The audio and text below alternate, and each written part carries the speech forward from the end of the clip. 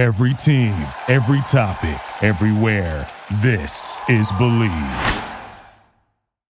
Mark and Sarah talk about songs. Talk about songs. Talk about songs. Yes, we do. And sometimes we talk about the insufferable singer-songwriters who create them. I am the insufferable Sarah D. Bunting, and I'm here, as always, with the inimitable Mark Blankenship. Hi, Mark. I'm going to imitate a chicken. Cluck. I don't know. Hi. Why not? It's better than imitating an elder statesman, which reminds me, Mark, what are we talking about here in episode 142? Well, we got a request from our listener, Sharon S., who said, I was in a store this week buying Valentine supplies for my daughter, and Don Henley's The End of the Innocents came over the in-store radio. I had to complete my shopping and couldn't escape. What a pile of dog shit this song is. And I say that as someone who grew up in Williamsburg, Virginia, and has met Bruce Hornsby several times because Williamsburg is small. Even Bruce does not redeem this awful, awful song. Please discuss.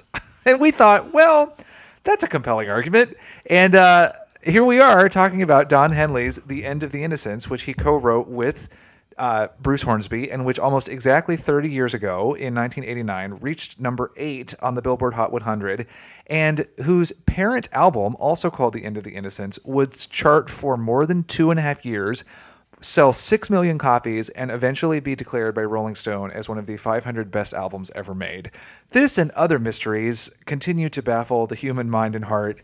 And before we go any further into those mysteries and perhaps leave our sanity there as well, let's listen to a clip from Don Henley Gets Sad Because He's Old. I mean, wait, a song called The End of the Innocents. Oh, beautiful for spacious skies. Now those skies are threatening. They're beating plowshares into swords for this tired old man that we elected king. Armchair warriors often fail. We've been poisoned by these fairy tales. Lawyers clean up all details since Daddy had to lie. Get it! Oh, but I know a place where we can go and wash away this sin. Sit and watch the clouds roll by, the tall grass waves in the wind. Just lay your head back on the ground and let your hair spill all around me. Offer up your best defense. This is the end. This is the end of the innocence. I'm sorry that clip is so long, but I just wanted to make sure everyone was reminded how goddamn long it took Professor Henley of the Reagan years to get to the fucking point. Honestly, here's Since Daddy had to lie. Oh, God. I'm not sure I get it, Mark. Do you think you could explain it to me? Please take longer than 10 minutes. Oh, God. Oh, God. Also, thanks, Donnie, for still finding the time to turn this into a song where you grossly ogle a woman as well. Well, and also, like, lay your head back on the ground, offer up your best defense. I'm sorry. You've just spent most of that verse talking about what a basically, like, political rapist Ronald Reagan is. Are you preparing to fight this woman? And if it isn't about physical defenses, if he's saying, offer up your best defense about why America's soul hasn't been thrown into the shitter. About my Don-splaining to you about the, by definition, corruption of authority. It's Here's like, the thing. Offer up your best defense. Nope, this is the end of the innocence. And it's like, the bathos in this song, the just lachrymose crying and like, mommy and daddy used to be here for me. It's like, yeah, bitch, everybody feels nostalgia, but some people can discuss it artfully. Like, don't come for me. Well, and this, like, the, noble, pure America that used to be is now America with a K. Like, he's totally that guy who would insist on spelling it with a K.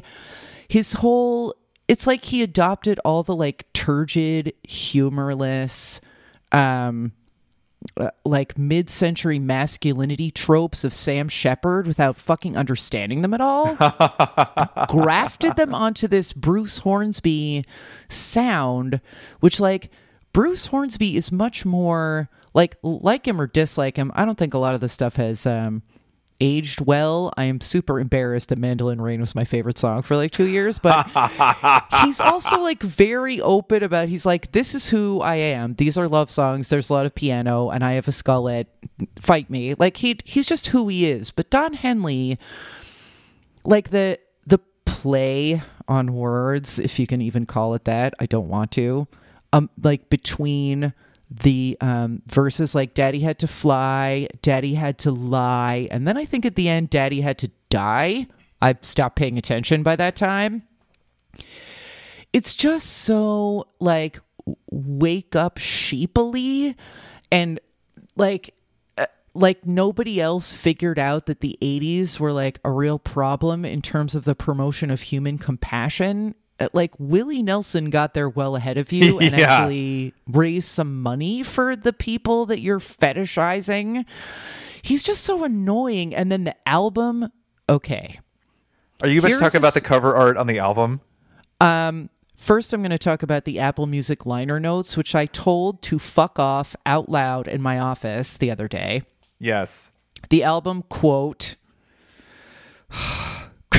I'm not sure I can get through this without laughing. Pray for me. Greets the dawn of a new decade with a sadder but wiser sense of reflection. You know what I say about that? Fuck out of here with that. Now we can talk about the poetical ponytail with a performative forelock pulled down over his skeptical brow. Also, he's squatting against a house holding a cigarette jauntily in his hand and he's dressed all in black. So he has basically cast himself as a fucking brooding beat poet whose heavy, heavy soul is meant to inform and educate us all. Offer up your best defense to my pomposity. You shall not survive it. That's really what bugs the shit out of me. Like, it's meant to inform and educate us all. Now, I will say that, like, by the way, guys, this is the end of the innocence. Like, if you're enjoying yourselves here in 1989, you shouldn't be. Wake up, sheeple. This is what I don't like about him generally. I will say that I sort of had always felt this way about him, and then I watched that 2-part Eagles documentary, and like, I think he's a little more like self-aware and has a little more sense of humor, at least as of when that was filmed. But he was like also, now he's in the mode of like slicked back hair, string tie, Lyle Lovett guy. Like, we already have a Lyle Lovett, and if I had a boat, I would push you out of it so that you would drown. Just kidding. I don't hate him that much. I think that he is maybe a little less finger wagging in his take on things now, but not a whole lot less. Like, he still wears a whole lot of chambray and looks like a Richard Ford author photo all the time. And there are some legit good songs on this album too. Like, I a lot of them I'm sick of, and I agree with Sharon that it's like the end of the innocence. It's also too long on top of that. Like, get to the point. Like, we get what you're saying. And this corrupt old man that we've elected king, like, who could that possibly be talking about? And here I feel like is the trap that so often these liberal scolds allow themselves to fall into. Yes, that's exactly it. Thank you. It's, if you're a liberal scold and your mission today is to tell people that they're wrong to be happy, and Twitter has certainly become a petri dish for the liberal scold who operates in just this way. I feel like often how can you enjoy hedgehog photos when the world is burning down? Like, what better time? Hello. Exactly.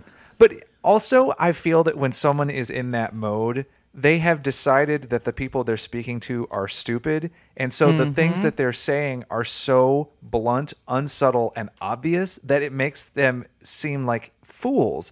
Why should I listen to you, Professor Don, as you called him before, if the best that you've got for me is, who knows how long this will last? Now we've come so far so fast, but somewhere back there in the dust, that same small town in each of us.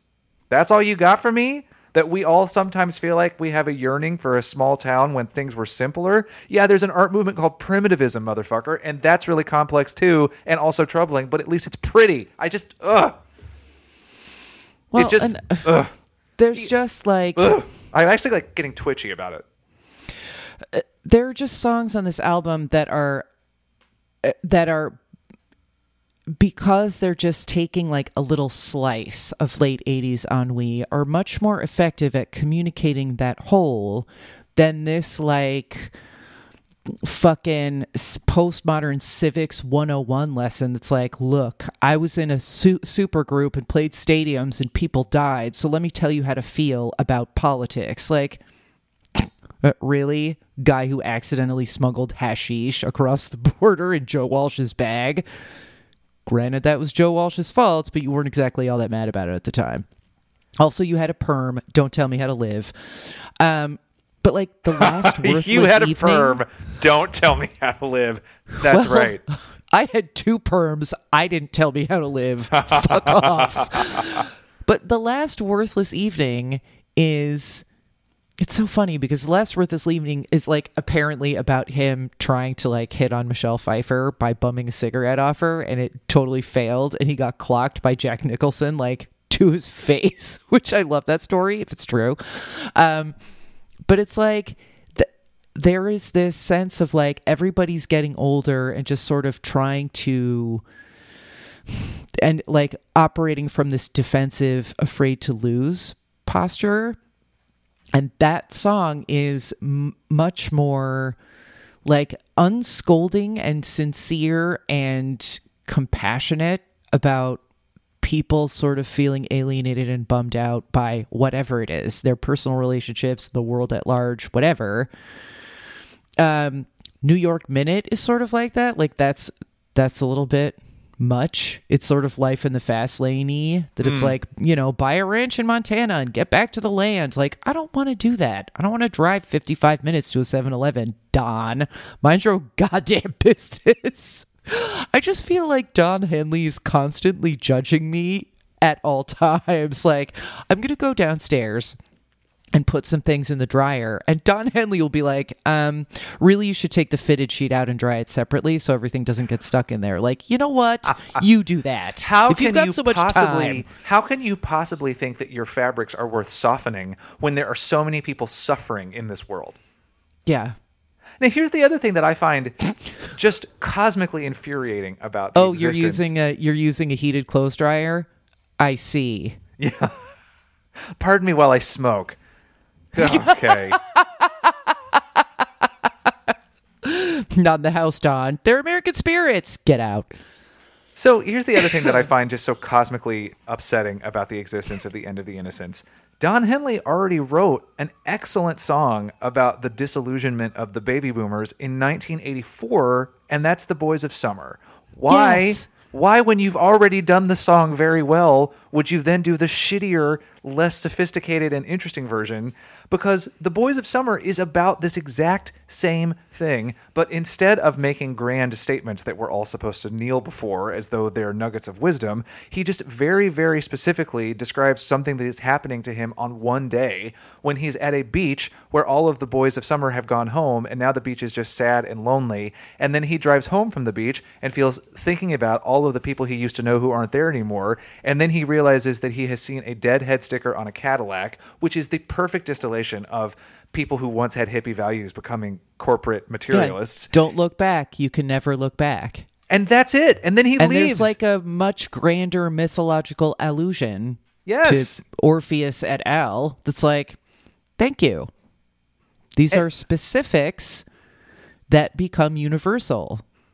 And even The end way, of the innocence is bromides that are annoying. Sorry to interrupt you like 5 times. but you're but you're exactly right. Bromides that are annoying are what we're left with. And even in Boys of Summer, he's still, because I guess he feels like he must or can't help himself, he still has an objectified woman in the song.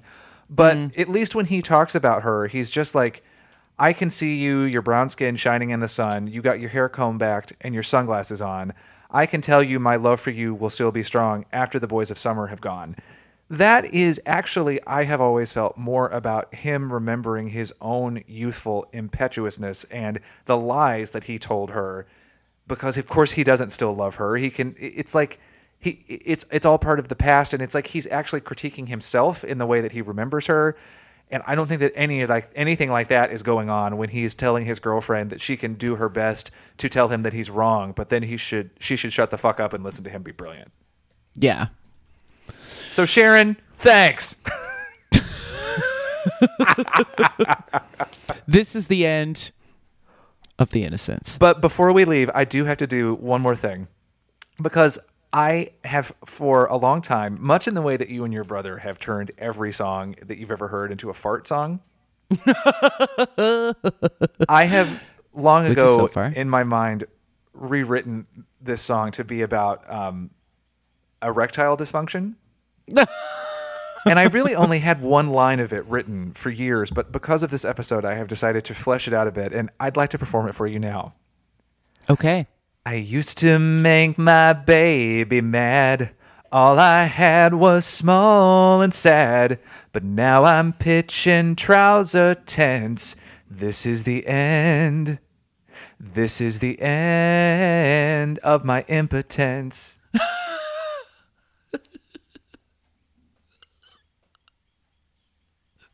Bye. Bye.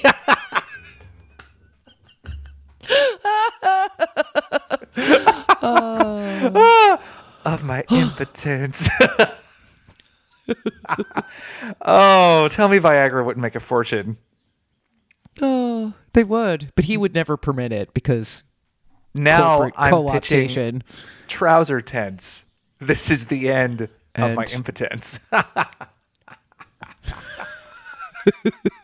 I tickled myself. Wake up, sheeple. Well, because seriously, the next thing that baby boomers got upset about was how their dicks didn't work anymore. So it's just a natural progression. But with Viagra, you can get hard in a New York minute. Oh! And now I'm stopping the recording.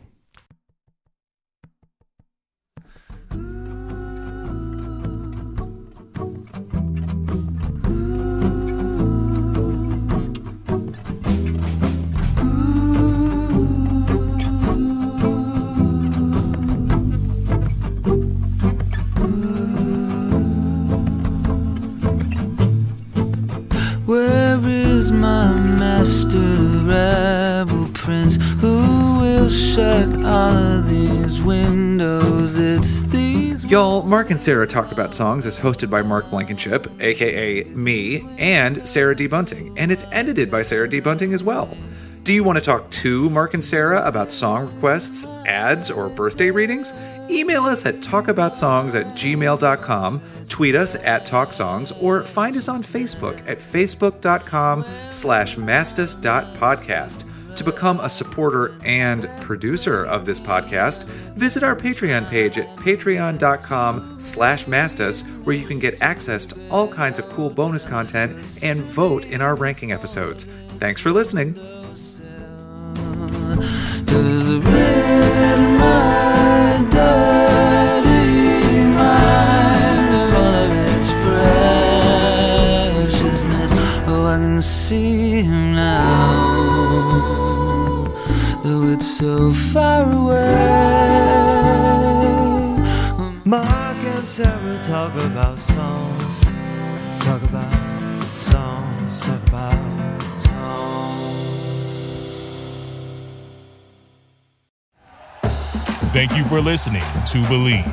You can show support to your host by subscribing to the show and giving us a 5-star rating on your preferred platform. Check us out at Believe.com and search for BLEAV on YouTube.